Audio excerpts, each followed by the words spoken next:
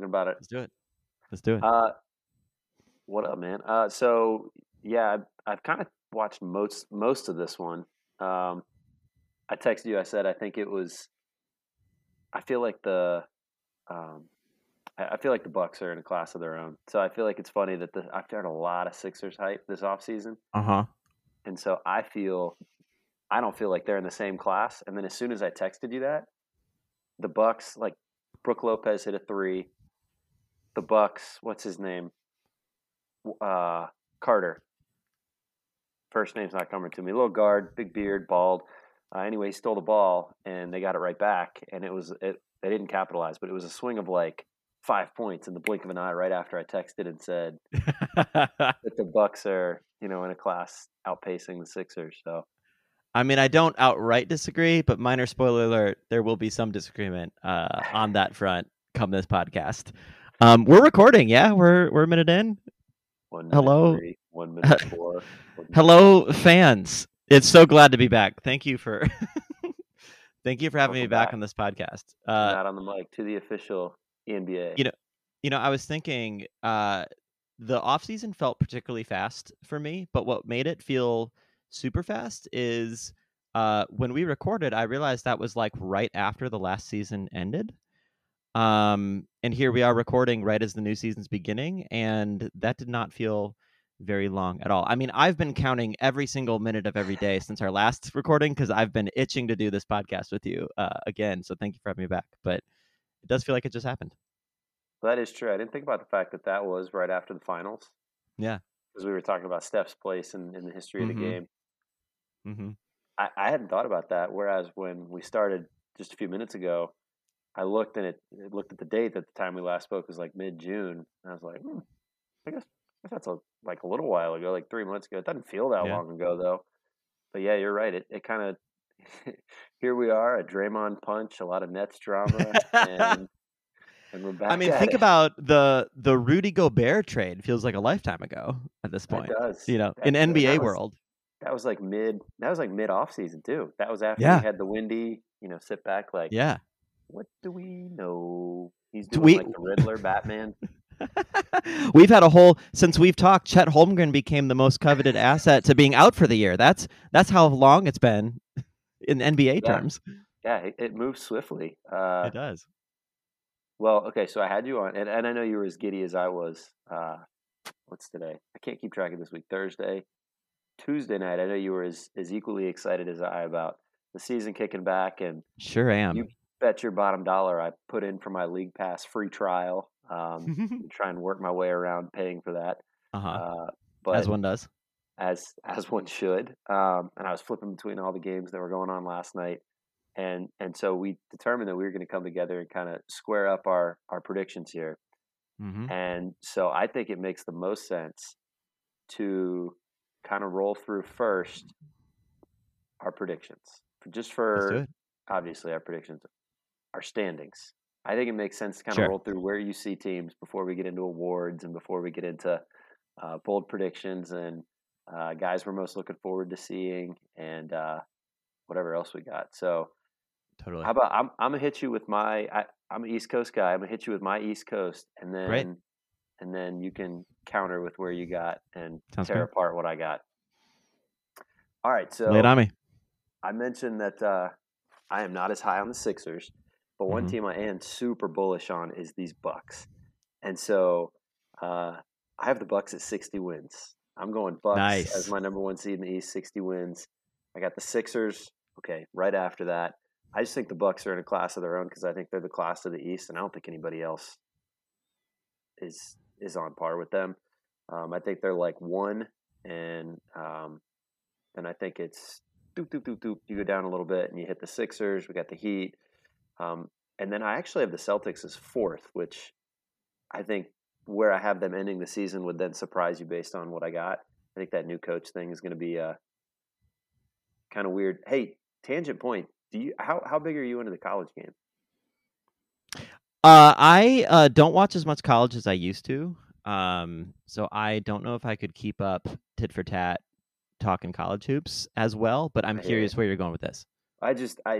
I looked up Joe Mazzulla, the new Celtics coach. Oh, yeah. Mm-hmm. And I was like, Missoula. Like, that name sounds so dang familiar. So I looked it up, and I very vividly remember watching him on the West Virginia Final Four team from Yeah. 2011, back when I was a senior in high school.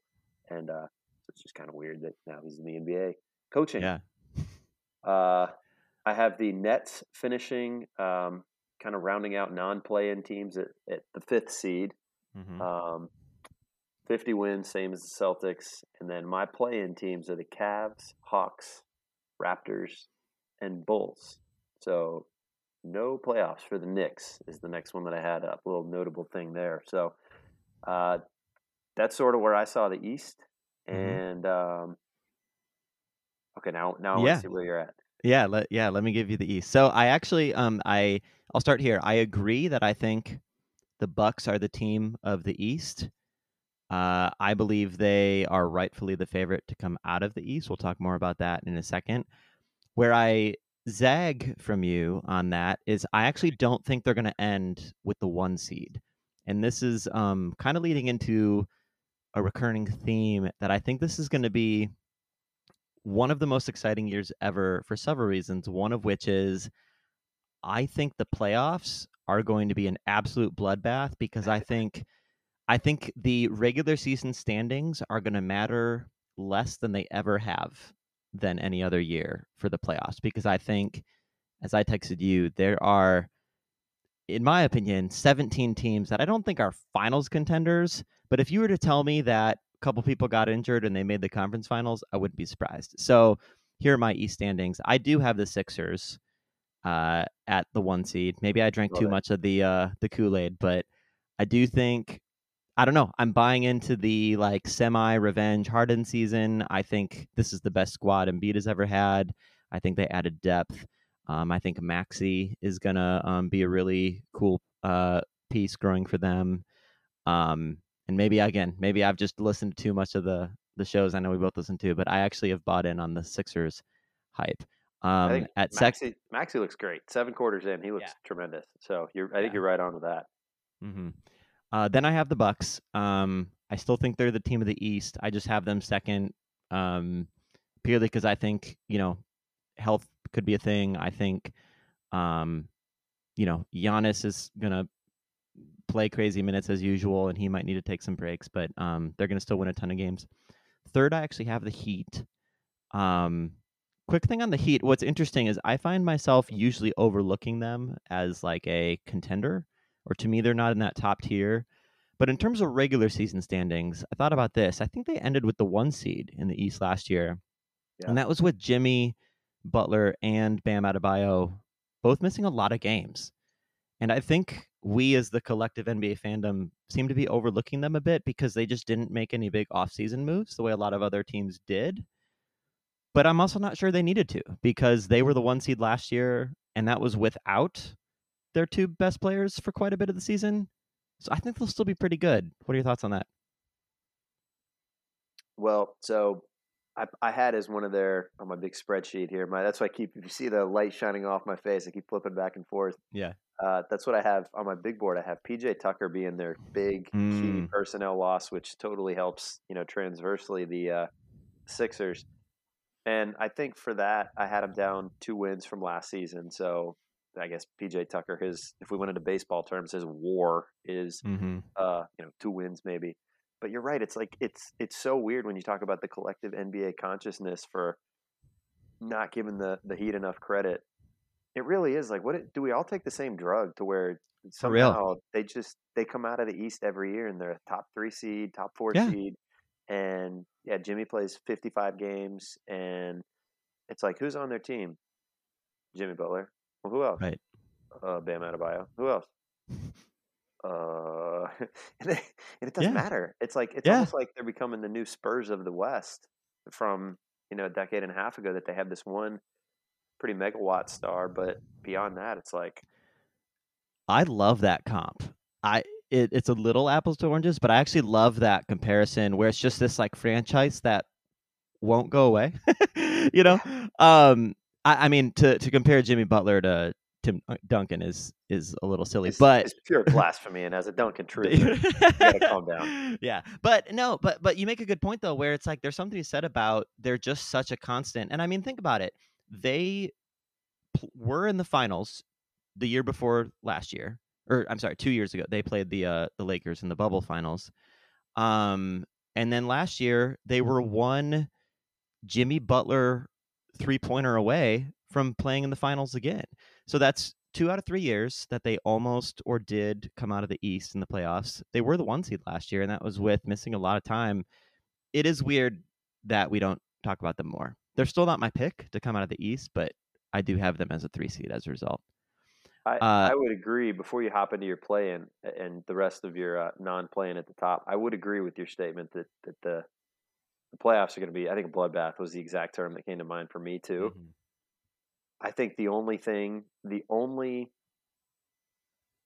outlier to that whole situation for either conference, I think, is going to be the Bucks, because they did get sort of shafted last year by the fact that they didn't try. They took it easy. And next thing you know, they're losing in the conference semis, and they didn't even have a chance to get where they wanted to ultimately at least have a play to get to the finals. So I think they're the team that's just going to be like, screw it. And they just pound their way through the regular season to be able to assure themselves they get a 1-2 seed and they don't end up where they were in last year. But other than that, I agree. I think it's going to be a great season and a great playoffs. Yeah. I have actually, my 4-5 is Cavs and then Celtics. So I was actually with you that I think the coach thing, I mean, they looked really good on the opening night. I think the 2 Jays each scored 35 points. I don't know though. I have a weird gut feeling about the Celtics team. Like they've been the betting favorite all summer, and I don't know. I'm not saying last season was a fluke. They're definitely a very, very good team, and they picked up Malcolm Brogdon. They have a lot of really good players. I don't know. I think regular season wise, this is going to be such a tight East. The Cavs are really the team that they're actually the East Coast team of a team that I'm going to glow about in the West, but I think they're the East Coast version of a team that I really like. I think that Donovan Mitchell trade is awesome. I think they're going to win a ton of games, and I think the East is going to be packed. I'll just really quick go through the rest. I have actually Raptors at 6, Hawks 7, and then this is a slight hot take. I don't have the Nets until 8. I think they will make it, but I think they're going to be fighting for those play-in spots. And I know that is like blasphemous.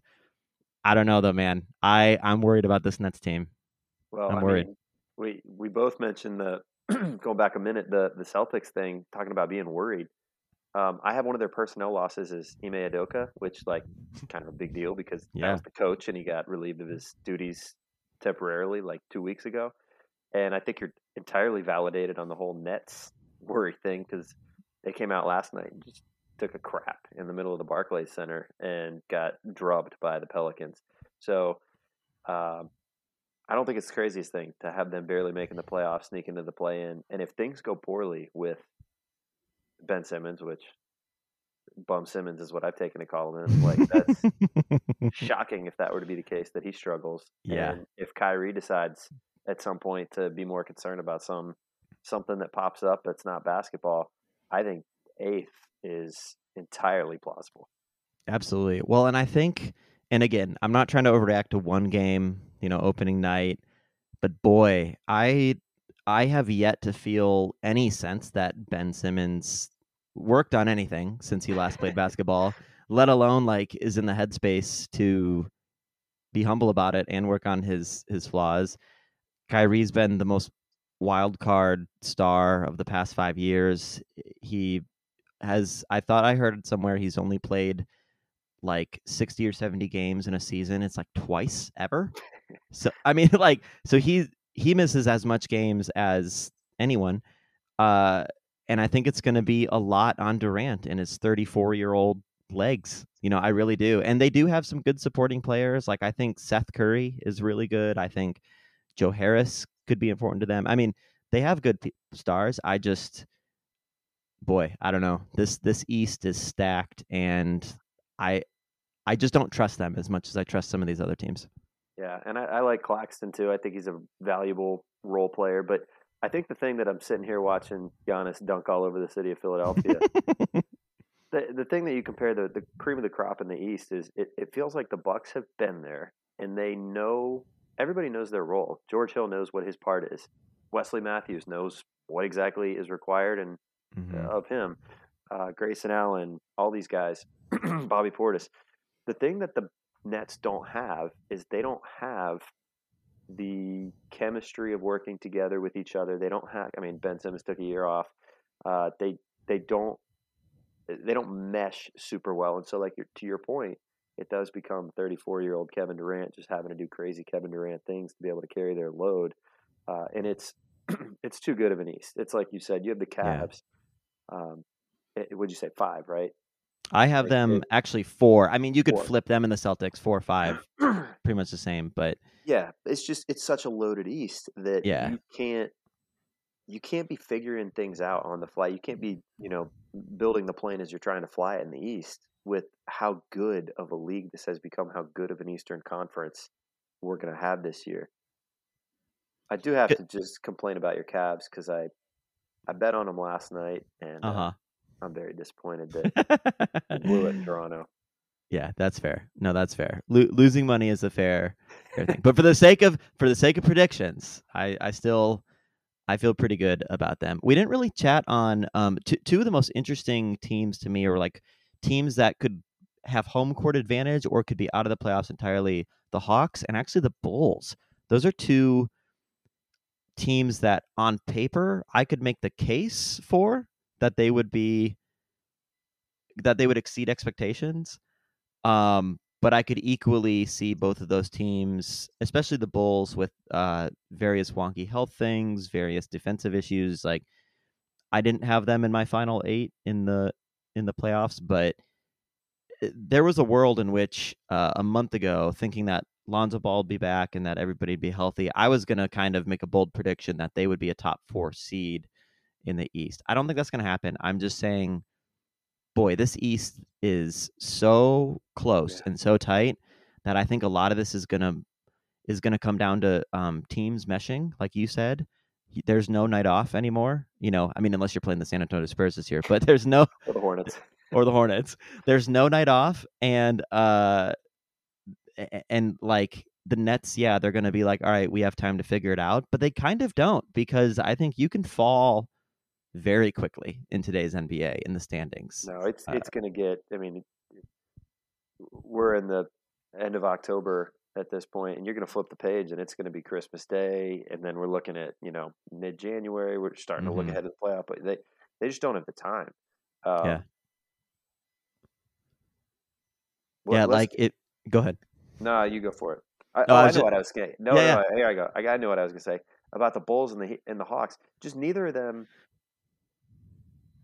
them is a game that I want to watch. I don't know if that can be best explained in any sort of explainable terms other than I don't want to watch the Bulls. I don't have any factor like what I'm turning on watching Zach LaVine score 30. I know he didn't play last night, but and the Hawks, I'm watching Trae Young and DeJounte Murray pass the ball back and forth to each other, and then somebody chucks up a 3 and maybe occasionally they flip it over to DeAndre Hunter. I don't know what I'm getting with those teams, and I think for that reason I don't have much of a say in them other than let's put them in the play-in tournament. I don't know how they fare. Probably got the Cavs coming out of my play-in tournament or the Raptors. And moving on is sort of how I view it. Yeah, I think that's kind of how I feel, but it goes back to me, that kind of trust idea where it's like, sure, I could see a world in which those are really good teams, but some of these other teams just seem more sure. Like you were talking about the Bucks, everybody knows their role. They have every piece top to bottom. I trust that team, and they've been there. I trust that team more than I trust some of these other teams they're kind of like planes that are fixing a broken wing on the fly and could end up being really good, but maybe not. We'll see. We shall see. I was looking at an update on the team that you said no night is a night off except for the Spurs, and then I countered with the Hornets, who I couldn't remember what those two did last night. The Hornets beat the Spurs. So just a little confluence there. Best game of the year. I'm with you. I think the Spurs are going to be dog crap, and I think they are full embrace the suck, like Oh let's yeah. not even climb out of the teens, which is a good segue for us to go to the West. And Mm-hmm. how about this time? I'll give you the floor first. And what do you Great. have for your Western Conference? Yeah, I'm actually going to I'm gonna spice it up. I'm gonna it's gonna be more dramatic if I count down. I'm gonna start at 10. So these are my play-in teams. Okay. Uh I have Lakers at 10. They're to me the West version of the Nets. High drama, big superstars, completely a mess. And I just don't trust this team. Admittedly, I'm sick of hearing about the Lakers. I actually don't want to spend a ton of time talking about them on this podcast. Part of that is because I've always really liked Russell Westbrook as a fan. I know we disagree there, and We I'm just do. I'm just ready for him to be on a different team and to just end this saga. But they probably have the worst 4 through 12 in the league in terms of their roster, and I don't think it's going to go well for them. 9, I have the Kings. I know that's not a hot take. A lot of people have them as like a potential surprise play-in team, but I don't think they're going to make the final 8 because I think there's a huge drop off between these top 8 and the bottom 7 of the West. So counting down, slightly hot take. I have the Mavs coming in at 8. I think, I'm with you. yeah, Little spoiler alert here. I have him at 7. yeah. Luka's phenomenal. Could be the best player in the world. They could end up being very good as a result of that. But I think they're a team that is just so heliocentric. Like There's a good it's not. science word for you, Yeah, I boys. know, right? Thank you, Mrs. Hogan, for that 8th grade science term. Shout out. I'm sure she listened to this podcast. So, Yeah, big listener. yeah, big listener, big fan. I don't know. It's not a perfect comp, but they do remind me just a little bit of kind of those James Harden Rockets years. And granted, those teams did usually end up in the top 2 or 3 of the conference, but that was also, I think, in a less loaded, less parity time. So I think if Luka, let's say he misses a month, 2 months, like we said, there's no night off, and I just don't trust the Mavs getting home court advantage. 7, I have the Suns. Oh, okay. This is where we Yeah, differ drastically. totally fair. The Suns are a team, I could see them the 1 seed again. I could see them having to fight for that play-in. Reason I ended up going with them a little bit lower is because they're obviously still a very good team. Um, they're kind of, to me, the West version of the Celtics in the sense of they had a lot of offseason drama. We don't need to rehash all that, but DeAndre Ayton made it pretty clear he was ready to move on. Jay Crowder is looking for a trade. But I think a lot of it is, I think Chris Paul, he's getting older. I hate to play that card, and he's proved us wrong. He's played for about 3 more seasons longer than I thought he would, but I think that's going to catch up with him. I think injuries might be a factor there. And I just think it's going to be, they're just going to have a little bit of a dip, a little bit of regression. 6, I have the Timberwolves. Yet another team that at one point I was like, oh yeah, built for the regular season. This team is going to be the 3 seed. I don't know if I trust that for sure though. So I have them 6. I have Wait, the can I Yeah, jump in please. here because I'm an idiot and we're talking about the NBA and I screwed it up with the Eastern Conference. Is it? I feel like such a moron. Is it 1 through 6 is in, and the play Yeah, in 7 through 10? Yeah, I didn't. I definitely butchered that in the East. I have the Knicks as my 10 in the East, and I Okay. realized as I'm looking back through, I'm like, okay, yeah, I'm a moron. Okay, Yeah, so back it's to 1 through 6 make it in, and then 7 through 10 I play knew in. that, and it I made didn't sense want to as soon correct as. you, but Yeah, thank you. I knew it made sense as soon as you were going over it. So, all right, back to our regular schedule program. yeah. Ian's top 6. All right. So I have Timberwolves at 6. I have Grizzlies at 5. I don't think they're going to regress in quite the same way the Suns do. I just think for them that's yet another health question. Jaren Jackson Jr. is missing the first couple months. Ja is a torpedo. He plays like 2011 Derrick Rose on steroids. But as a result, I get nervous, man. I get nervous watching him play. So we'll see. Yeah, I it's hope. concerning. I like that team. I hope everyone stays healthy. I always root for health. But I think they'll be the 5 seed. 4, I have the Clippers. They, I think, could be the best team in the NBA. Reason I have them at 4 is I think they're going to play it super duper cautious with their stars. But even with them, Kawhi and Paul George missing, maybe 20 games apiece, I think, that team is still super loaded, super deep. They'll win a lot of games. 3, I have the Warriors. Not a lot Okay, I need to say about them. Go ahead. Go ahead, because please. you probably just saw that big Cheshire smile I on my did. face. I 'Cause did. I grinned. I was like, okay, so we're like I should have remarkably asked. similar. And Okay. I'm like, all right, so who does he have high up that I don't have as high? And then it all clicked for me because you were Yep. talking. I'm not going to spoil, but I know where you're going with this. Keep it going. I was wondering when you were going to start to put the pieces together. Yeah, I Okay. figured it out. I have Warriors 3. I have actually Nuggets 2. Oh my And gosh. here we go, baby. I'm all in. New Orleans Pelicans, top seed in the West. Let's go. All right, I'm going to let you respond and we can talk more about this. But yeah, I have So Pelicans. I'm all in. when you texted last night and the Pelicans are playing the Nets and you Yep. commented and you're like, yeah, this is a little sneak preview for tomorrow, but I'm very high on this Pelicans team. I was thinking, okay, like he's probably thinking like a 4 seed, Zion's healthy. He's got him high up there. And then you say, whoever you said 4, I forget now what you said. Clippers. Your 4 team Clippers. Yeah. And I got him slightly lower on mine, but I'm like, okay, all right. So he's probably got somewhere up there the Nugs and the Warriors, and then I guess the Pels are like 3. You said Warriors 3. I'm like, you're like, no. So I guess he's got the Pels second. Don't do it. Don't do it. Wow. I did a previous podcast where I do think that Zion's the comeback player of the year. I'm with you. Yep. I do think that Willie Green's coach of the year. I'm with you. Yep. I just 1 seed in the West. I know. It's tough times out here in the valley, on the coast, out here on the Western Conference, and I think climbing to the top. I think them putting it together, figuring it out. I think this is a stabilizing what they did last year type of. They made the play in last year, performed admirably, didn't quite make it into the playoff. Or did they? Yeah, they did. They made it into the playoffs. They won like 35 games in the regular season, but then they won back-to-back play-in games. Yes. So they were like the 10 seed, but then they made it in because of the play-in. Okay, yeah. So they made it. I think this year is a stabilizing, kind of do the same thing again, make sure Zion's fitting, make sure we can, load up a little bit more so. And I could see next year, if we get a full year out of these Pelicans, I could see next year being there, get the heck out of the way. We're a train coming down the track year and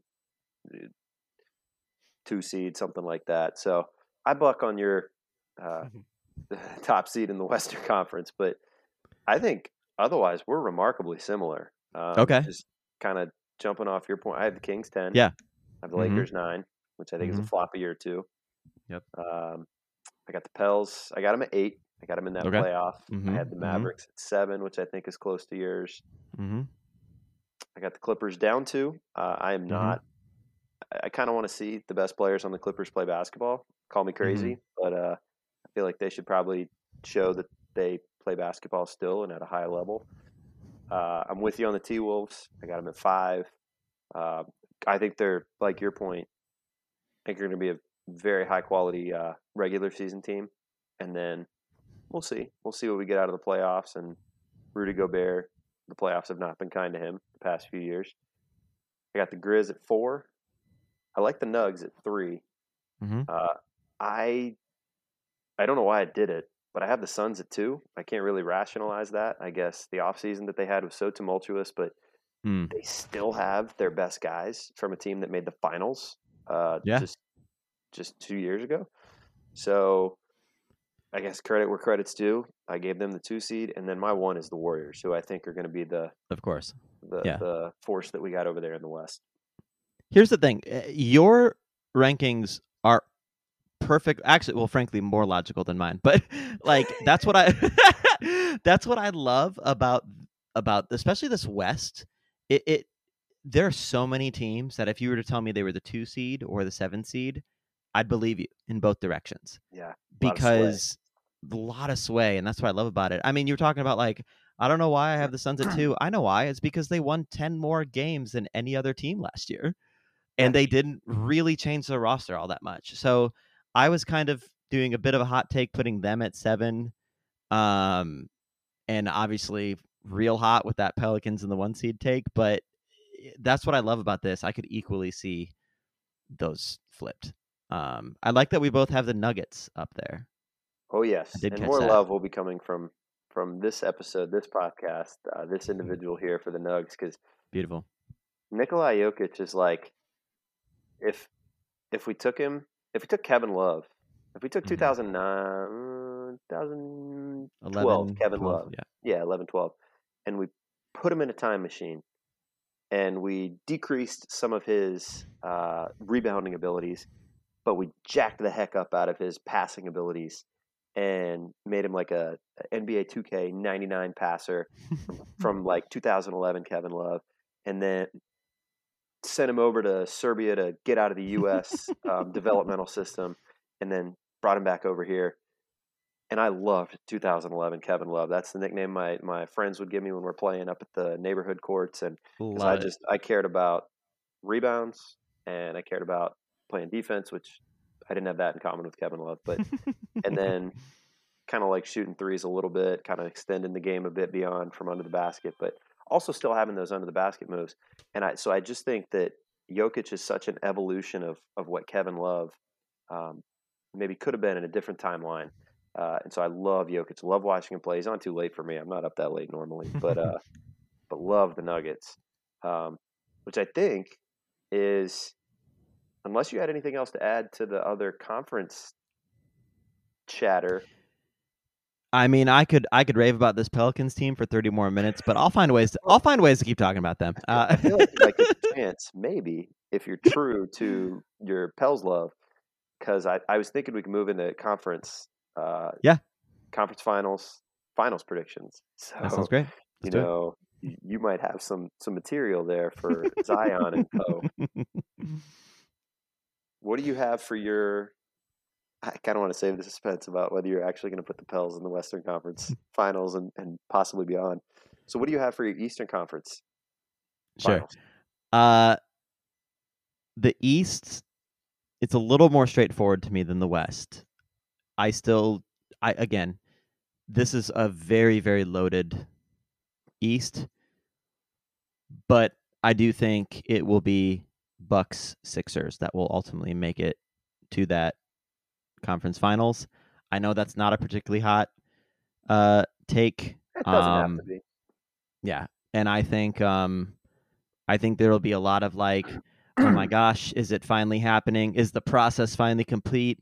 Is Harden gonna finally break it off his back? It's gonna be a lot of that. They might even be up 2-1 or 3-2, and then I think Giannis is just going to prove why he'll end up as one of the best 15 players of all time, and I think he will come out of he and the Bucks, who, a lot of credit to all those other players too. It's not just about Giannis, but yeah, they're the team. They're the class of the East, like you said. Then they're coming out of it for me. I agree. I think the Bucks are winning the East, and I kind of had this analogy where I kind of felt like the Bucks. I've been real high on the Bills this season, so much going back that I think I had them at like 10-7 going into the football season, and so not being a regular season juggernaut like I think the Bucks will be, but the Bills don't have to be. They need to just make the playoffs and get comfortable with how they operate. And I think Josh Allen right now is operating as one of the maybe 3 best players in the NFL. Just everything's clicking for him.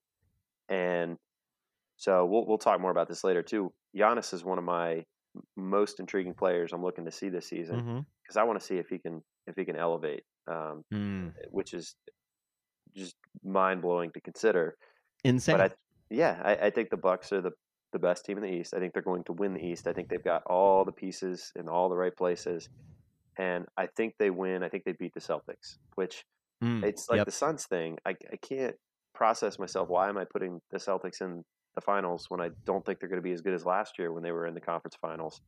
But I think they're just smart. They're savvy. They have a lot of guys who, like the Bucks, know what to do, when to be in the right place. And I think Missoula is kind of just carrying the torch for systems that were put in place last year and worked highly effectively. So that is I'm kind of with you there. I would love to watch Joel Embiid, and this game that I'm watching right now, I'd love to watch it as our Eastern Conference Finals. Totally. I can't buy it. I'm watching Harden dribble the ball up, and I saw him shove some dude out of the picture a couple drives back, a couple possessions back, and I can't envision James Harden carrying a team uh, to the conference finals. I mean, I know he's got Embiid, but I don't know that Embiid is the guy to carry you to a conference finals either. So that's my scathing indictment of Philadelphia 76ers. But yeah, I I'm with think you. I got Bucks. you know what, and I think for those fans that have been following the Sixers for a long time, I don't wish this upon them, but it's going to be heartbreaking because I think this is going to feel reminiscent of the year where they were a weird Kawhi bounce away from beating that Yeah, Raptors team and that they might have won it all. I feel like this year is going to be like that again, where they're going to be like, shoot, this was the year, and we kind of yeah. blew it. Not blew it. I just think it's kind of the way that the cookie crumbles, but I it's think man, this Bucks team though. it's sort of going to be their reckoning. I think this year, where the Suns made the finals 2 years ago, and Mm-hmm. they're witness to freaking Giannis going Super Saiyan and destroying their souls, and that's it. I mean, I don't think the Suns are getting back to what they were a couple of years back, getting Mm-hmm. in the finals, being with having a couple wins under their belt in the finals. I think this is the Sixers' reckoning year. I think this is the year where they look at it and go, "Man, we had Harden, we had Yep. we had Embiid, we had Harris, we had a developing Maxey, and we still couldn't get out of the East. And like, what are we doing? Yeah. Is this our formula? Are we ever going to get back to this?"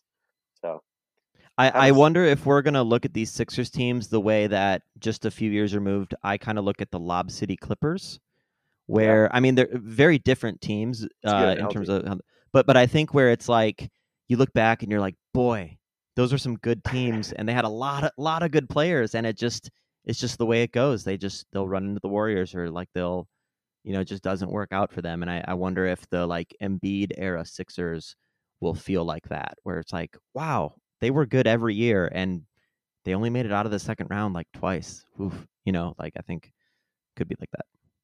What's so crazy is that Doc Rivers is the coach of both of those teams. I know. Oh, maybe that's why. Maybe that's why they feel so similar. Oh, and Whoop.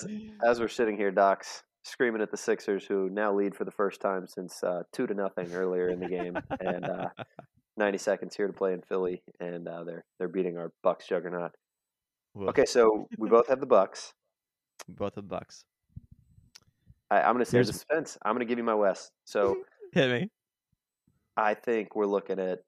I think the Nuggets. They have made a conference finals or two these last couple of years, and I think this is their not breakout year, but maybe they get 3 wins in the conference finals this year, and ultimately lose to the Warriors. I have a little parlay in place. I got Warriors Bucks as my finals It's a wager good this one. season. It's nothing crazy, but then again, sometimes just being accurate is just as cool as being crazy. Mm-hmm. Wait, I'm sorry. I admittedly, you cut out for a hot second. You had Warriors over who? Nuggets. Nuggets. Okay, that's what I thought you said. Yeah, I mean, I think that's a solid. That's solid. I think the Nuggets are a genuine sleeper contender. I mean, you can say, I mentioned 17 teams. I don't really believe 17 teams have a real shot at the title. I do think the Nuggets have a real shot at the title. They're not my pick either, but I'd like that Warriors over Nuggets selection. All right, the Um, people are waiting. We've the got to people hear are who's the waiting. Western Conference Finals. So as I said, the Pelicans, I think, will be the 1 seed, and I think they're going to make it all the way to the second round. I don't think they make the conference finals. So Okay, I don't mean to be dramatic, but no, so that's fair. here's but this is what I think is going to be a theme about this year is going back to what I said, I think standings, they matter, the regular season matters, but I think that like each conference will have 4 to 5 teams that could make a really solid deep run if they're healthy, and I think some of these teams that know they're equipped for the playoffs will play it very cautious in the regular season. So here's actually my prediction. I actually have Warriors Clippers in the conference finals. Um, Okay. I had them as this is getting super granular with these predictions, but I had them as the 3-4 seed because I think various regular season things will keep them from being the 1-2 seed. But I think come playoff time, I think, Nuggets Warriors, they're my second round 2-3 prediction. I think that's going to be a 6-7 game series. I think Clippers Pelicans 1-4 seed, but I think like you said, ultimately the Pelicans might just be a couple years away. I think they're actually a lot like the Grizzlies last year. Grizzlies ended up as the 2 seed. They're a very good team, but when push came to shove, they just didn't quite make it to the conference finals. That was actually the comparison that I had in my head when I was thinking about Mm-hmm. earlier their progression of they make the play in last year. What do they do this year? What do they do? The Yep. Grizzlies were the team that came to mind. Yeah. Mm-hmm. So I mean, we'll see. That's what I love about this league right now is that it could go so many ways. So I actually have Clippers over Warriors. And then we have the same champion. I have Bucks over Clippers when all said and done. But yeah, it's especially after last year and the Warriors making it out the way they did. I've learned that when you get further and further up the top, it it's a cliche, but it's true. It ultimately boils down to who's the best guy on the floor. A lot matters on like what teams have been there before, what teams have adaptability, depth, all of those things. And I think any of those teams we talked about, Bucks, Clippers, Warriors, I mean, there's a reason those are three of the teams that always come up in title predictions because they all have one of the best 5 to 7 guys, and they Yeah. all have a It's lot true. of depth. They all have they're all teams that especially if the Clippers can make it work, they have guys who should know their role. They have guys that they can switch in and out, and do different lineups. I mean, for deep playoff runs, all that stuff matters.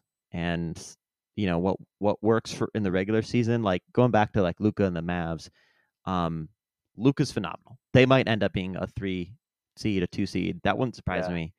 Um, I still feel like though, they're a team that they don't have all of that like depth and ability to have role players come in and out and make big plays and do those like title runs. But Yeah. I mean, I think to your point with the Mavs, I think they're a team that they might have the biggest fluctuation for me. Like I could see them being a 2 seed. I could see them missing the play in, yeah. like in a feasible world. Okay, so your championship bubble. If we had a bubble of teams, because we hinted at it, Mm. if you had, I'll give mine first, and then I'll let you go because I know you have more than me. Your bubble of teams that you could, we look up in June, and this team's holding the trophy, and you're like, okay, I mean, maybe some scale of shock more so than others, but so I'll give you mine. I think from the East, we've got Bucks. I think Heat, Celtics. I'm really hesitant to put Sixers, Knicks in there. Sixers, Nets, Knicks. Yeah, Knicks ain't in there. Sixers, Nets. Um, I mean, yeah, I guess they're going to be maybe the second best team in the East. I'll put Sixers in there. I'm not putting the Nets in. Okay, so I got Bucks, Sixers, Heat, Celtics. I got 4 in the East. I'm not even going to put the Nets in my championship bubble because I can't put a team with Kyrie. Kyrie's done nothing in 6-7 years. Ben Simmons is their third best superstar. I'm out on that. So I got 4 out of the East, and I think in the West, I'll go Warriors, Suns, Nuggets. I think I'd put the Mavs in there. Yeah. I wouldn't be surprised if Luka went to supernova and torched through the Yeah. league come March. And then I think the Grizzlies are a holistic team, and I think I'd maybe put the Clippers in there. So I think that's what Mavs, Clippers, Suns, Warriors, Grizz, and then Nugs. I think I had 4. Oh, I'm up to 10. I got 10 teams. That I would not be totally shocked if they won the NBA Finals. Yeah. So what do you got? That's closer to me than not. Because when I said 17 teams, that was like teams that I could see it all working out just right, and they could make the conference finals. Yeah. When push really comes to shove, and we're doing these tiers, I think in the yeah, all right, that makes sense tier. That's the top tier. They're like, yeah, that makes sense tier. I have Bucks, Warriors, Clippers. To me, those are the three that are in the like, sure, that makes sense. The tier right below that, which is the like, oh, all right, good for them tier. Like I the like these tier like names. yeah, I'm doing all this on the fly, by the way. The like, yeah, okay, like didn't necessarily think that was gonna happen yet, or like be here now, but I could see that. I have Nuggets, I have Heat, I have Sixers, um, I have Celtics.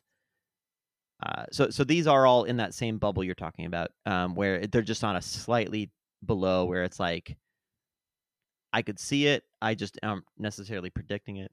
So that was for okay, so Sixers, Heat, Celtics are my 1B tier in the East. Mm-hmm. In the West, my 1B tier is the Nuggets.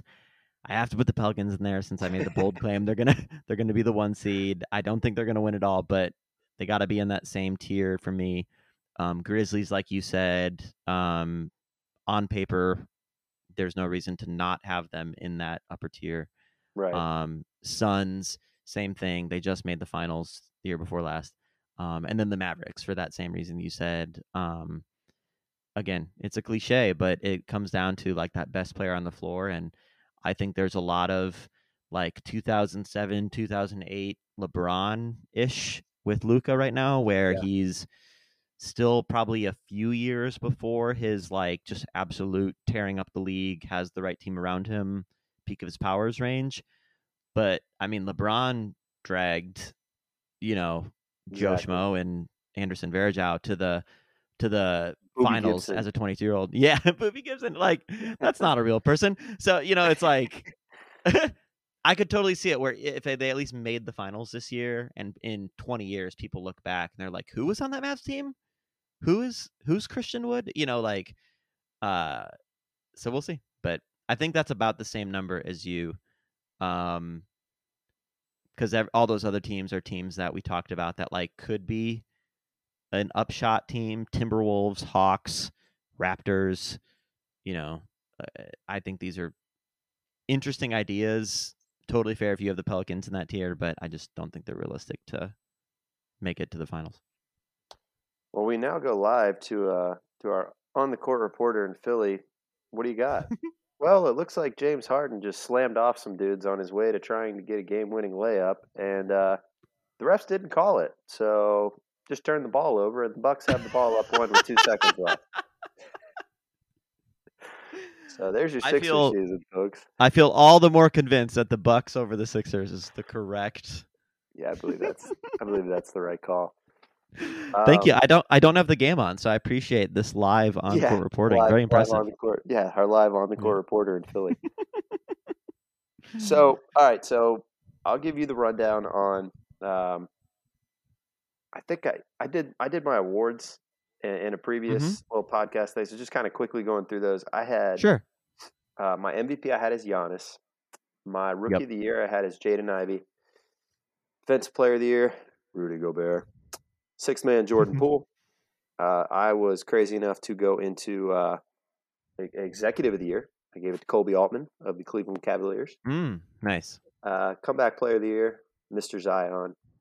And I think that's it. So the floor is yours to dissect any of that and give your award winners.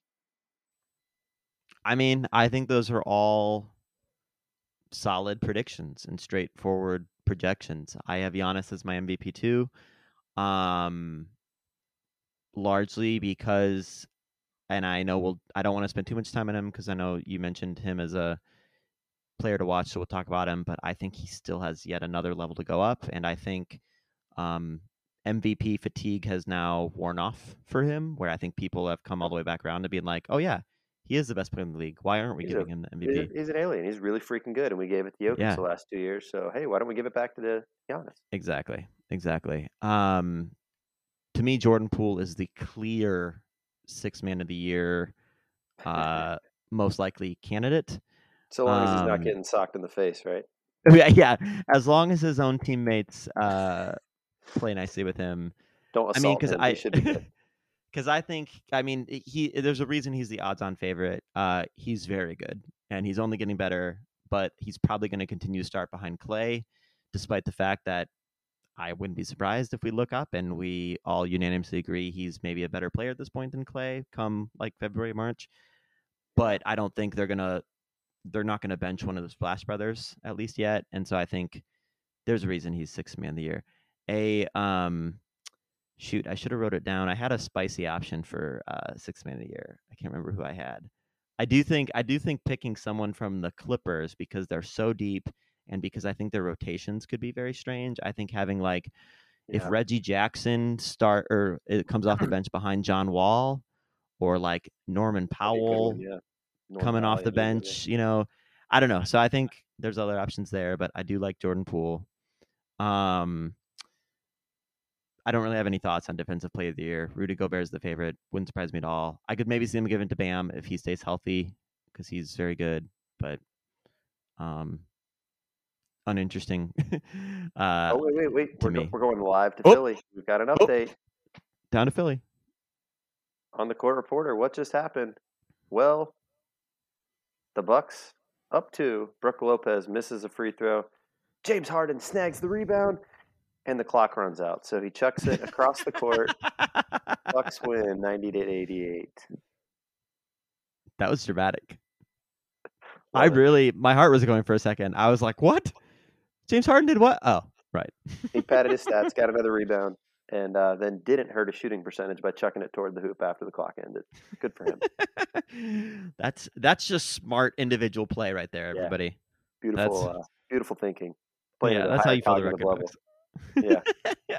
All right. Anyway, now we return to your regularly scheduled Ian dissecting my awards. An award that's really interesting to me, if only because philosophically, most improved player, or I'm assuming that's comeback player, whatever you want to call it. The reason that's interesting to me is because I was doing this today. I was looking up the past 10 winners of most improved player, because I looked at it last year and I thought Ja Morant was a weird choice. Yeah, I think I've done that too. Just going back looking at him. Weird in the sense of, I'm like, he was already a star. How do you give most improved to a star? But then I started looking at it. In the last 10 winners, I'll just read them super fast. From most recent to 10 years ago: Ja Morant, Julius Randle, Brandon Ingram, Pascal Siakam, Victor Oladipo, Giannis Antetokounmpo, you might have heard of him, C.J. McCollum, Jimmy Butler, Goran Dragic, and Paul George. And the pattern here is that it's a lot of guys who, they're not no-name players now. These are players who ended up being, in some cases, multi-time perennial all-stars.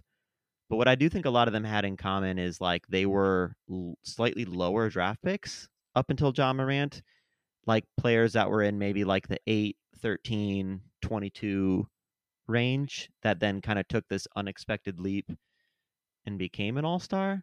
Mm-hmm. So I really don't know where I'm going with this. I'm turning this into a what's going on in Utah rant. But it just, I say all this to say I would equally find it strange if Zion were this year's pick, using the past 10 years as a model. Not if they're using the Ja Morant last year's selection, makes total sense. Total sense. But I don't think Zion Williamson can be the next Jimmy Butler or Giannis, in the sense of he was expected to be a star. He was averaging. He started in the All-Star game, the only year he was healthy. Zion did. To be most improved, and I'm not saying it's a bad choice. I actually think it's a really solid prediction in terms of the voting and how it might actually turn out. But this is more of a vent about. It's just weird that these awards tend to kind of morph over time into being different things, and it's weird that we seem to now go towards who's the player that became a superstar this year, as opposed to being who was that player that was kind of an unexpected, drafted a little lower, been in the league 3 or 4 years, made a big unexpected leap. So we'll see. I kind of like Tyrese Halliburton as that candidate if they are going that kind of like lower draft pick, starting to make a splash type of mode. But Yeah, we'll see. we'll see.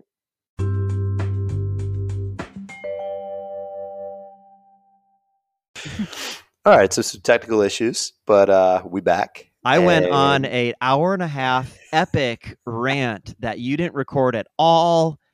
I divulged the entire history of the NBA from start to finish, but it's lost forever. But that's okay. You did. You read a beautiful haiku. Yeah, one of several that you wrote for the Pelicans. There were many that were just about Willie Green and his tenacity as a coach. Yeah. So I guess those are just lost to the ether. They're you know what? And I'm not even going to save those. I've deleted the document and I put them on a hard drive and I burned the hard drive. So and then you ate it, never to see the light of day. And then I again. ate it. It's literally in my stomach right now. That's okay. Well, I wanted to come back and finish because we prepped some most intriguing players, and Yes. we've hit on a couple of mine, but one of mine that I had was Zion, and so all I wrote was obviously.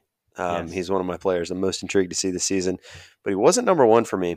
Number one for me was a guy that we've kind of buried, and he hasn't gotten much attention from us. This whole evening that we've been chatting is Kevin Durant. And we briefly mentioned him earlier. He's my number one player I'm most intrigued to see this season. But the offseason that he had and I want to be traded. Just kidding. No, I don't. But actually, yes, I do. But really, I didn't actually want to be traded. And he's dealing with a new teammate in Bum Simmons. And how does he help carry this team? What are they capable of with him as their primary scorer and focus for other teams? So he's my number one. And I figure we'll just go back and forth. You care to comment, go for it. If he's on your list, maybe mention it. And then your player that throw a name out there. You're somebody you're most intrigued to see. Absolutely. Yeah, I'll comment really quick on Kevin Durant. You're right. It is actually weird how much we haven't talked about Kevin Durant and how he's slightly evaded the collective NBA conscious lately, probably because he was the talk of the summer. Boy, I feel like this season could be an ultimate like legacy make or break season for him. Not to overly be dramatic, absolutely, but imagine if the Nets do end up.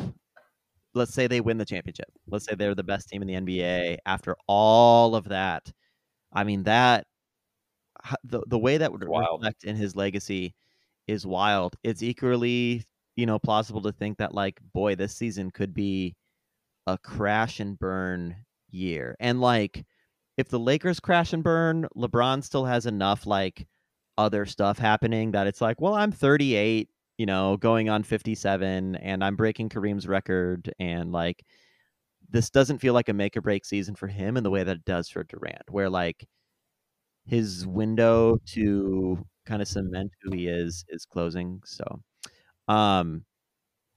you mentioned Zion. That's I didn't really rank these. They're in no particular order, but he is the first name I wrote down. I know I've been like all about the Pels. To me, the reason Zion is interesting, besides the obvious that he didn't play all last year because he's such a like could go either direction type of player. I think I started. I'm a stats guy. You know me. I get into the numbers, and I do. I think we start to forget just how good he was in the only season he's been healthy. For players so here's my little Ian interesting stat for you. It's not going to sound that earth-shattering, but it's still notable. For players, the highest points per game before turning age 21 is Zion Williamson. He averaged more than LeBron did before he was 21. Granted, LeBron played more games because he was younger and more healthy. But, I mean, like, he's right up there with, Kobe, LeBron, Shaq, like these players who had epic, like, right out of the gate young seasons. I mean, this dude, the like final couple months of his last season, he was like 29 points a game, like Point Zion, right? 29 points a game on like 65% efficiency. I mean, those are numbers that like prime Shaq. Yeah, I mean, could barely do. Even his body type alone is just unbelievable. Like he looks like if a force could be described in a human body, it's Yeah, Zion. yeah. I mean, I've heard him compared to Thanos. That's a good That is a body good one. type description. That is a good one. But he really is, like, I think at Duke we saw this guy and we're like, is this a Shaquille O'Neal, LeBron James hybrid? And granted, that's like at his absolute best and healthiest. But I'm in, man. I'm a believer. Yeah. He seems like a nice guy too, and I just, for the sake of entertainment and for the sake of his mental health, I would love to see him play several full seasons in a row.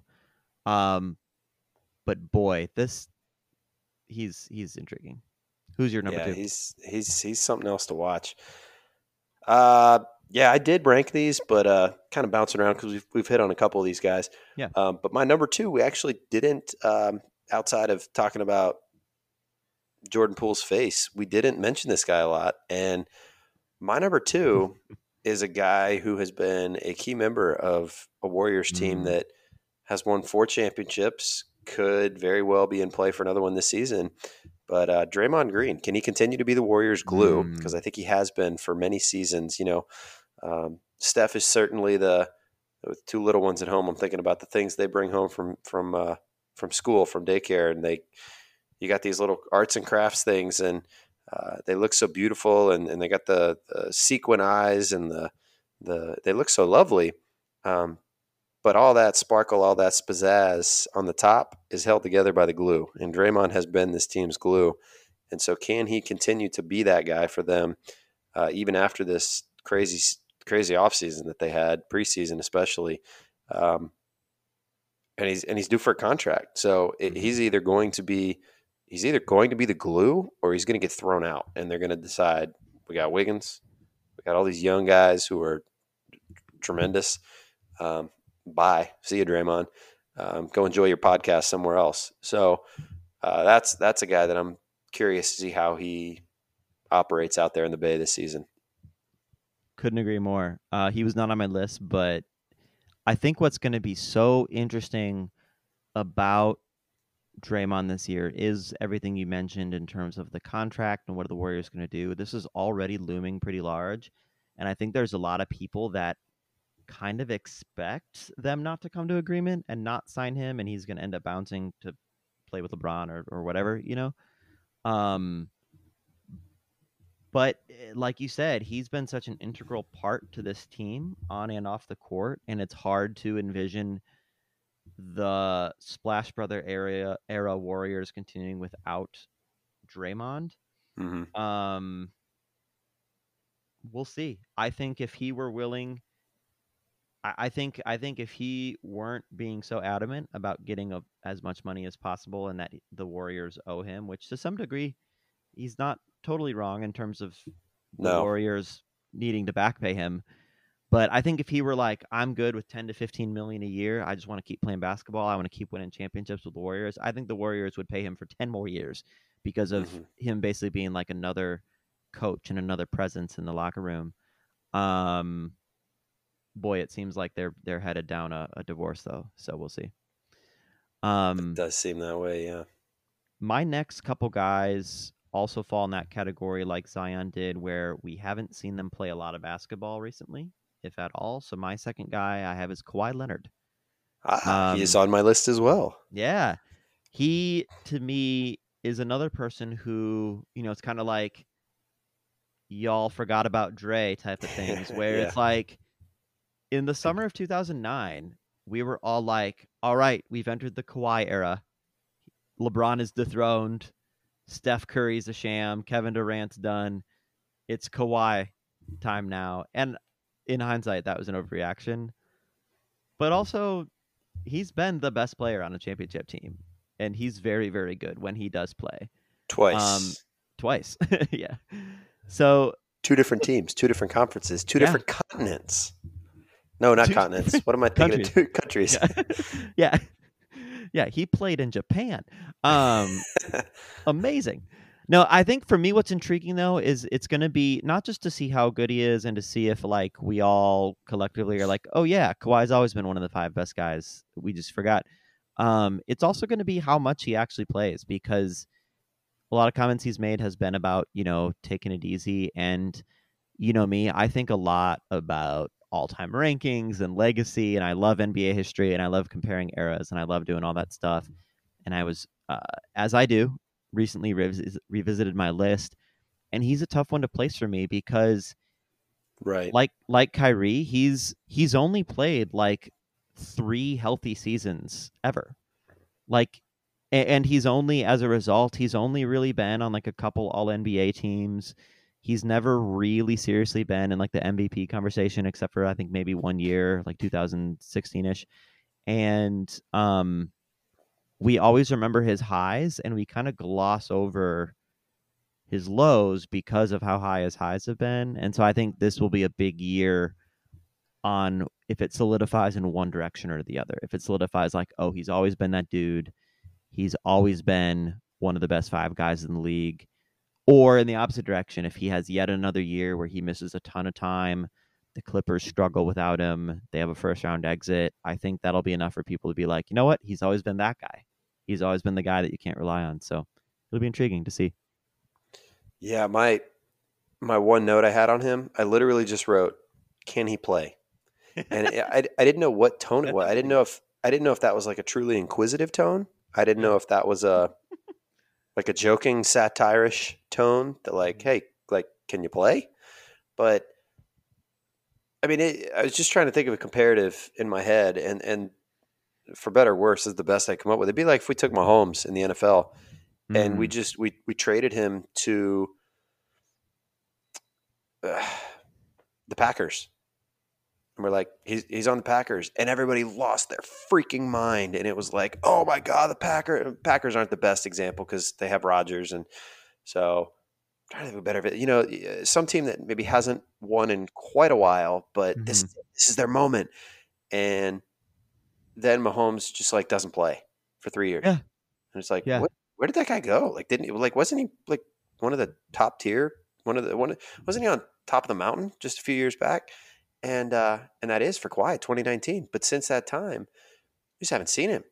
And so he was on my list. Can he play? And as I'm watching the Clippers on my TV, he's in a sweatshirt on the bench. And I know that's because he played and we're midway through the quarter. But it's just like so typical of the Kawhi experience is like, can he play? How about be on the court? I saw a Stephen A. Smith take the other day that I was like, oh, he hit that on the head, which made me realize I was being hypocritical with my standings. He basically compared the Nets and the Clippers, where he was saying a lot of us are all out on the Nets because of like unreliable stars and like not being able to work it together. He's like, why aren't we having the same conversation about the Clippers? And I thought about it. I'm like, oh, he's right. Both of those teams, like that's a good point. The Kyrie KD duo and then the Paul George Kawhi duo, they both teamed up in the same summer. And so this is both of those teams, their 4th year being led by those big duos. Wow, yeah. And, granted, the Clippers did make the West Finals that 1 year, but it was without Kawhi for the last part of it. And it's kind of the same thing. Like you said, we're going into year 4 of this already. And because of that, that's why the Clippers, I feel like this is the year they finally put it together. But there's no proof of that yet. And, at a certain point, you just got to see it. Seeing is believing. Can he play? Can he play? One of my intriguing guys I'll just hit on quickly was Luka. You mentioned earlier kind of that 07, 08 LeBron vibe of if it's going to be him, he's going to do it, and he's going to do 80% of the load. It helps having Christian Wood, who's an incredibly talented big dude, can shoot outside, maybe play a little interior. But so Luka was one of mine. Just quickly hitting on him. How does he build off last year's semis in the Western Conference? But then you intrigued me because I didn't know if you were going to go with this one, and I had to casually mention this one. You said guys at one point. I didn't know if you were going to go with a little pair or trio. So I'll hit you with a double here because I got Luka as one of mine, but I also have most intriguing players I grouped together. The Gobert, Towns, Edwards triumvirate in Minneapolis. Yes. I want to see what this crew looks like. Me too. Karl Anthony Towns was on my list. for that exact reason. Again, the Gobert trade feels like forever ago. But I'm excited to finally see them play basketball because I have no idea how this is going to turn out. I could see it working really well. On the other side, I was thinking about this the other day that uh, the whole appeal about Karl Anthony Towns and being a unicorn, 7 foot ripped center that can shoot like a shooting guard, one of the best catch and shoot 3-point shooters ever for a big, for sure. It doesn't that kind of go away when you're not pulling the other team's center out to guard you? The other team's center is going to be guarding Rudy Gobert That's down a in the fair point. post. And granted, I can't take credit for that. It was a podcast I listened to that pointed that out. But I was surprised I hadn't made that connection. I was like, oh yeah, this whole Twin Towers thing doesn't really work if the 7-footer is going to just stay on the perimeter the whole time anyway. Because most power forwards can probably do at least an okay job of guarding him on the perimeter. And so unless he's going to like get really aggressive and take some of these like 6'7" power forwards down into the paint and bang him around and be like, you know what, I'm a 7-foot, unless he's going to somehow do the honest thing where he's like, I'm a 7-foot ripped power forward now. I just don't see Cat doing that. And that's why I really could see this going either way with them. Yeah, I think it's either going to go. I think it's either going to go phenomenally, and we're looking up and it's like, holy crap! The T-Wolves are like the 2 seed come late February, or it's like, holy crap! We spent 5 first-round picks and we're struggling to qualify for the play-in tournament.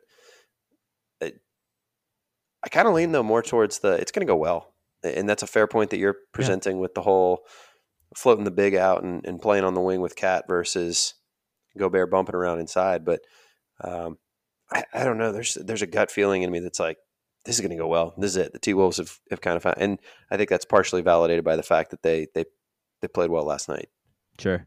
And for what it's worth, I actually agree. Maybe it's the optimist in me.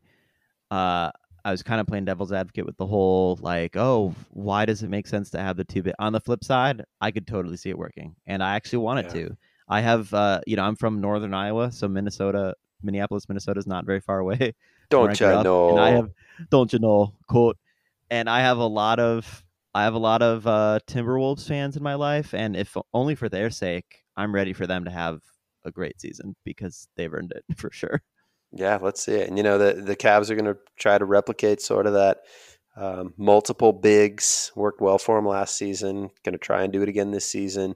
Having some bigs, one that can float out, and just taking it a little back old school taking it back to the old school because they're old fools who are so cool. You mentioned the Cavs. I'll say my next player that I had was Donovan Mitchell. I touched on him briefly earlier. I mean, really, saying him is also just kind of the whole team I'm very intrigued by. I think they're in that same Pelicans, Grizzlies position where they have a ton of talent. They have a potentially very balanced team, a lot of young stars that are going to keep improving, and they have a lot of other assets, picks, whatever, that they can build upon. So it's just more of a case of like, how do they all share the ball? And I think especially because Donovan Mitchell's coming into a team that already has some rapport, already kind of knew their positions. I'm a believer. I think it's going to work, but it is going to be very interesting because, he was the guy in Utah, and I think he'll be there. If you want to think of it as their one or their alpha or whatever, I think he can come in and do that. But it'll be interesting to see if he's able to acclimate to that, if the rest of the team is able to acclimate to him, if the small backcourt duo of him and Garland, if that creates any defensive issues. I could see it working out really well, though. I think they're going to be a fun team. He is. If certain scenarios had played out differently for Mitchell, he doesn't go to Utah. He goes to a bigger market. Mm-hmm. He plays for a team that doesn't struggle in the playoffs as much as the Jazz did. He's a guy that could have been, I think, a megastar. But having said that, my endearing memory of him is I watched him play live in Charlotte last season. and he threw up one just stupid shot that slammed off like the back side of the backboard, and it was just a miserable showing. And that guy came down again, like one of the next possessions for the Jazz, and he was 6-7 feet beyond the 3-point line, and you could tell he just got to that point in the court, and he's like, "F it," and he chucked it up, bang, just cash straight through the net. It's a dude that I think just is so comfortable with his skill and his ability and his confidence that I'm with you. The Cavs will be one of my teams I click to frequently this season. Mm-hmm.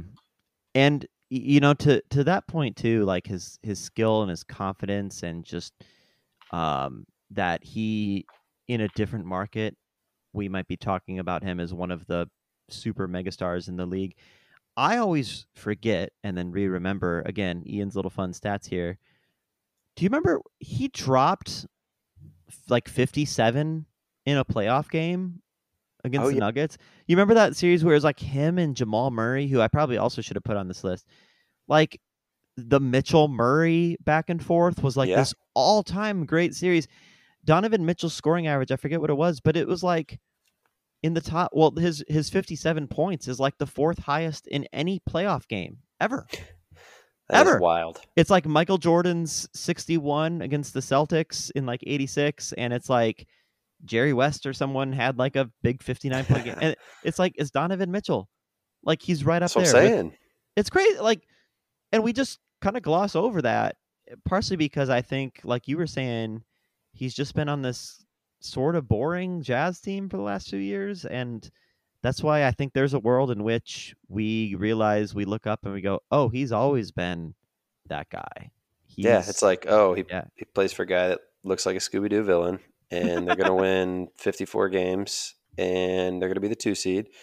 And then in the playoffs, Rudy Gobert can't guard anybody on the perimeter, and they're out in 5.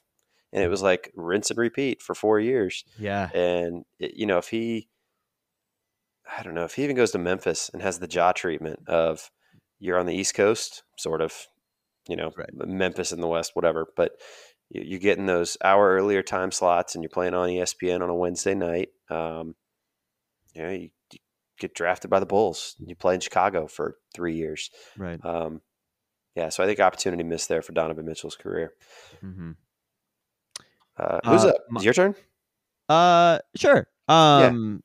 This is actually the last guy I had written down. Okay. I wasn't necessarily saving for last. It just worked out that way conversationally. Yet another example of could be a person that we all forgot how good he is, hasn't been playing as much. It's Anthony Davis. Okay. I, as I mentioned before, am exhausted by all the Lakers coverage. Just exhausted. Absolutely. 2, I don't think this team is going to be good. The reason I'm still very intrigued by Anthony Davis, though, is he's a lot like Kawhi in the sense of he's missed a lot of time. He's been hurt a lot. This could be a very legacy cementing year for him. But also that after that championship, people were having actual conversations about who would you rather have, Anthony Davis or Giannis Antetokounmpo. I recall those conversations. That was a real conversation. Lunacy in hindsight. Absolute lunacy. But there's part of me that's like, what happened to that guy? Is he still there? Does he still exist? He's only like 29 years old. He should be in the peak of his prime. This is a guy who was an all-NBA first team member like 4 times from ages like 22 to 26. This would be like, to put that in comparison, I mean, he was like, on those first teams as like a 21, 22-year-old. Can you imagine if Luka was 29 and ESPN was ranking him the 24th best player in the league at age 29? That's a little bit of a weird comparison, but it's stark. It's unfair to compare AD and Luka. I think Luka's a generationally talented player, but it's just weird to me. That's all I'm saying. It's just weird. It's weird that Anthony Davis has kind of disappeared, and who knows? Maybe he'll come back and we'll all be like, oh my gosh, I forgot that Anthony Davis is this unicorn who's incredible on both ends of the ball and is good when he plays. The unicorn with the unibrow. No, I think I get a little desensitized to all the Lakers nonsense and hearing about them constantly, and the yellow in my face and the LeBron, and it's so draining. Yeah. But yeah, I think back to those days with the Pelicans and Anthony Davis, and it felt like his limbs were each like 8 feet long, and he was swatting the crap out of all the shots, and he was putting up 35 and 15 and 9 and 4. Like those are his stat lines, like points, assists, rebounds, blocks. Like this is a dude who averaged like 4 blocks in the playoffs. It felt like at one point. So we'll see. We'll see for him. I think it's interesting too when you think about him on the Lakers, because he just seems like a different player. I'm thinking about NBA 2K. Weird comparison, but on the Pelicans, he's this super long, lanky, kind of a skinny, high motor dude, and on the Lakers, it's more like bulky, and not in a bad way, but just thick, worked out, plodding. He's got the NBA street fro at times. He's got the headband. He's got the big beard. It's just like it's like a different dude in a sense. And it would go a long way for the Lakers to looking like they're worth a crap if he plays well and can put up some big numbers. And goodness knows the Lakers probably need that, because he is their bridge to post LeBron. And I think we're going to see this season a little tinkering off from LeBron. And once he passes Kareem, I don't know how much he's got left in the tank for this franchise. I couldn't agree more on that last point. Really quick, last thing I'll say about AD is, and I know we just talked, we keep kind of saying the same thing, but I love what you said about how he feels like a different player. Pelicans Anthony Davis I forget that dude existed, because I remember people were saying it's like, oh my gosh, he's like Tim Duncan, but slightly more athletic and can dribble and play make and shoot threes. It's like he's Tim Duncan on steroids. And in hindsight, again, lunacy, but it's like I pay attention a lot to NBA player trajectories, and we could have a whole podcast about this, but like a player's prime is almost always, that 26 to 32, with their actual like prime peak prime in like that 27, 28, 29, 30 range. And it's very rare, minus injuries, which obviously he's had his fair share, but it's very rare that a player peaks in their early to mid 20s and then becomes just like a decent player after that. I can't think of a lot of past examples. I'm sure if I thought hard enough, I could think of one, because a lot of times it's usually like a devastating drop off, like a Grant Hill or like a Derrick Rose. But with Anthony Davis, that's why it's so weird, is that it's like he was this generational guy, and then now he's kind of just like, oh yeah, he's the other half of the Lakers duo, and the Lakers kind of suck now. Lakers duo. Sorry, Russ. Sorry, Westbrook. Well, do you have any other players, or do you want to finish with our bold predictions here? I got one more for us, and I like that I have him at the end, because the end may be in sight for Mr. Chris Paul. I just want to see what we're going to get from him. I want to see how he leads this Suns team that had a wild offseason. And so just a little love there for the point guard. Yep. And that's the one I want to wrap with is Chris Paul. And I think to some aspect too, I had Cade Cunningham as kind of an afterthought, and he looked great last night. Somebody that maybe could carry that mantle whenever CP3 decides to hang up the sneaks. So that was the last guy I had, was Chris Paul, Cade Cunningham. Cade might be my dark horse most improved player candidate. Ooh, that's a good one. In the category you had Zion in. That's a good one. Well, yeah, I'll let you finish it out with some. I didn't really have any bold predictions. I think Bucks at 60 was like my spiciest take that I could provide. So the floor is yours. What do you got? All right, I got 3. I'll keep it to 3. I wanted to try it because, I mean, Pelicans at 1. That's about as bold as you could make a realistic prediction. But I'll do these 3 here. So kind of tying off of that, so these are my 3 predictions that I'm not necessarily saying this is exactly how I think it's going to happen, or I think these are going to happen, but that they could happen but are very interesting. So, first one I have is all 4 teams that had home court advantage in the West last year. So the Suns, the Grizzlies, the Warriors, the Mavs. All 4 home court advantage teams in the West last year will all not have home court advantage this year. Okay. Again, that's feasible. That's fair. Yeah, it's feasible. It's not my standings predictions. If you remember, I had Warriors at 3, for example. But for it to happen, here's how it'd have to go down. It would have to be a bit of regression from like the Suns, the Grizzlies. It'd have to be Warriors and the weird Draymond thing, and maybe some time off for Steph there. The Mavs we both had in that 7 to 8 range. But I also think the 5 through 9 seeds from last year, or the 6 through 9 seeds from last year, all got way better. It's the Clippers, who we've talked a lot about. It's the Pelicans, who we talked too much about.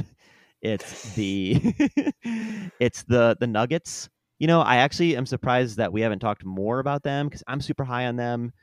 They were like a 4 or like a 6 seed last year without Jamal Murray and Michael Porter Jr. And it would be the Timberwolves, who we've also talked about. So there's a world in which those 4 teams that were home court advantage teams last year still make the playoffs, but all is the 5 through 8 seeds. Second bold prediction. I know you and I both love trades. I do. So I'm sure we'll have another trade conversation later, so I don't want to get too deep into it. But here's my bold prediction in terms of trades. We keep talking about how much we don't want to talk about the Lakers, and it has to do with the Lakers. Russell Westbrook, Buddy Hield, Miles Turner. This trade gets talked about all the time. Like, the Lakers give the Pacers Westbrook and 2 firsts. The Lakers get back from the Pacers Buddy Hield, Miles Turner. I think all 3 of those players get traded, but not for each other or with each other. I think those are 3 separate trades. Huh. I think, and I gave some examples on where I could see them all actually going. Buddy Hield to the Pelicans, I think, would be interesting. Now we're talking 1 seed. Yeah. I'm serious though, because that's the thing. That's part of what factored into my 1 seed prediction, is that they have a lot of first round picks to spare. For example, they have next year's Lakers pick, which could be total trash. So I mean, imagine they throw in like some Devontae Graham, a couple first rounders. That's easily worth Buddy Hield to the Pacers, I think. Absolutely, that's a great fit. Miles Turner to the Raptors. They could use some big presence. I don't need to get too specific, but I think that's realistic. The Westbrook's the tough one. I could do an equally bold, semi-bold pick and say he doesn't get traded at all this year. I could totally see that happening. I could as well. It depresses me because we're just going to keep hearing about it for the whole season. I think Charlotte. I think Charlotte becomes the team that just. Yeah. Hey, we'll sell some tickets. I think they might at some point contemplate. Let's just sit Lonzo, not Lonzo. Who's the one in Charlotte? LaMelo. Mm-hmm. They just decide, shut it down. You have your toe is acting up, right? Wink, wink. Yeah. And they just shut him down and suck. And they say, sure, we'll take whatever. Give us Westbrook and a box of Cheerios, and as long as those firsts are coming with them, that's fine. Someone's gonna sit Michael Jordan down, and I'm gonna be like, Mike, have you heard of Victor Wembanyama? They're gonna show him a highlight reel. They're gonna be like, you're gonna lose money this year. We're gonna get rid of everybody we like except LaMelo, and we're gonna pretend he's hurt. But we're gonna win. We're gonna win 6 games for the rest of the year, and we're gonna have the best odds to get this guy. And then LaMelo and Victor Wembanyama are gonna become a generational duo. What do you think? Yeah, and they're also gonna tell him that, buddy, MJ, you got a good fan base here in Charlotte, but holy crap, they would tear Westbrook 0 jerseys off the shelf and pretend and buy themselves into the fact that he's going to be a contributor and help build something here. And MJ might take a cigar out long enough to at least ponder the idea. Well, I think part of why the Westbrook to Hornets thing got so much traction is because Michael Jordan has publicly and frequently mentioned how much he likes Russell Westbrook. Mm-hmm. I mean, he is part of the Jordan brand, so that obviously that helps. But he's said several times, oh, I see a lot of young me in Russell Westbrook. I don't know if he can still say that given Russell Westbrook's like entering his mid 30s now. That's because his glass was really full of whatever he was drinking during the last dance. Those reddish yellowish eyes. All right. All right. This is my final bold prediction. You'll like this one, I think. It goes back to awards, MVP. Here's the bold prediction. Nikola Jokic. I knew this was what you were going to say. Actually, hold on. No. Well, I think a nice bold prediction would be Nikola wins 3 years in a row. That's not where I'm going with this. Nikola Jokic and Joel Embiid will both have the best years of their career so far, but neither of them will win the MVP. Oh, is that the honest factor? Because they're up against an alien. They're up against an alien. I think it's in Jokic's case. Here's what I could see happening. He puts up similar numbers, just as good as last year, MVP year, but the team has a better record, and then they start doing the shoot. Is he the best player on the best team thing that they always talk about every spring? But then I think voter fatigue comes in, and they ultimately go with another direction. Joel Embiid, I think, I had the Sixers as the 1 seed. It's going to be that same thing. Oh, Embiid, obvious choice. Last year and the year before, the runner-up. He's the best player on the team with the best record. But I think Harden is going to get in probably unfair amount of credit for the Sixers being really good this year, because I think he's more of the X factor in terms of like, if he's really good, the team will be really good. If he's really bad, the team might be really bad. So I think that will kind of split votes or sway voters away from Embiid. So I could see both of them having the best case they've ever had to be the MVP, but it's going to end up going to Giannis, or it's going to end up going to Luka because he's going to average a 32-point triple-double or something stupid. Other dark horse candidate I had was I could actually see Jason Tatum, weirdly enough, because like, interesting. It's very feasible. Here's my thought. It's very feasible. Like, he ended the last few months, like post All-Star break last year. I think I read something like he averaged like 31 points, and the Celtics had the second best record in the league. Yeah, that makes sense based on what they did. Yeah. So it's like, do I think that's going to be the case this year? No. But it's also not unrealistic that he averages 28.5 points for that team. They end up as the 1 seed in the East, and then suddenly everybody's like, I guess we give it to him. I guess he's the best player on the best team. And like, it feels like voters hone too in on that whole concept. But anyway, but yeah, bold prediction, Jokic and Embiid, phenomenal career years, neither win MVP. I thought you were going to say Jokic wins his 3rd MVP, but donates it to like Ukraine and decides that he can't accept it on behalf of the Denver Nuggets as his fellow Eastern European countrymen. I guess if that's a bold, all caps, bold. Capitalized. I guess if I have one, I'll throw one bold prediction out there. Please, I thought of as you were going, was with the Tatum thing. I feel like I could see some love for if the Celtics do click and they roll and they continue off last year's Eastern Conference Finals success, and they're doing it with a 34-year-old coach who took the job 4 weeks before the season started. Mm-hmm. I feel like we could get some Joe Mazzulla Coach of the Year buzz, and as a guy who I remember watching in college, again, big connection for me here, reliving in my past, my high school senior year, I could see that. I could see him getting some love for, holy crap, he navigated this terrible situation for him, not for Udoka, because that was man-made. But I could see Mazzulla getting some buzz. I like that. Well, I think we should wrap because we're at an hour 40 and we're taking longer than it takes James Harden to try to go to the basket on some possession. So. Is that reporter still out on the Philadelphia court? What's James Harden doing right now? Is he? Haven't seen James. Yeah, let's go to our live reporter. Haven't seen James in a while. Last we passed, he was mumbling expletives into his beard, and all we heard was cheesesteak. So I'm not sure if that was an insult at the Bucks or if he was going to get some post-game food, but that's where we're at. Thank you on the court reporter. Yeah. Now we know. Thank you on the court reporter. We appreciate that. I'm gonna mull over his cheesesteak comment until we do our next podcast. Diligent. Yeah. Until next time there, buddy. Thanks for coming on. Thanks, man. I always appreciate this. It's always fun.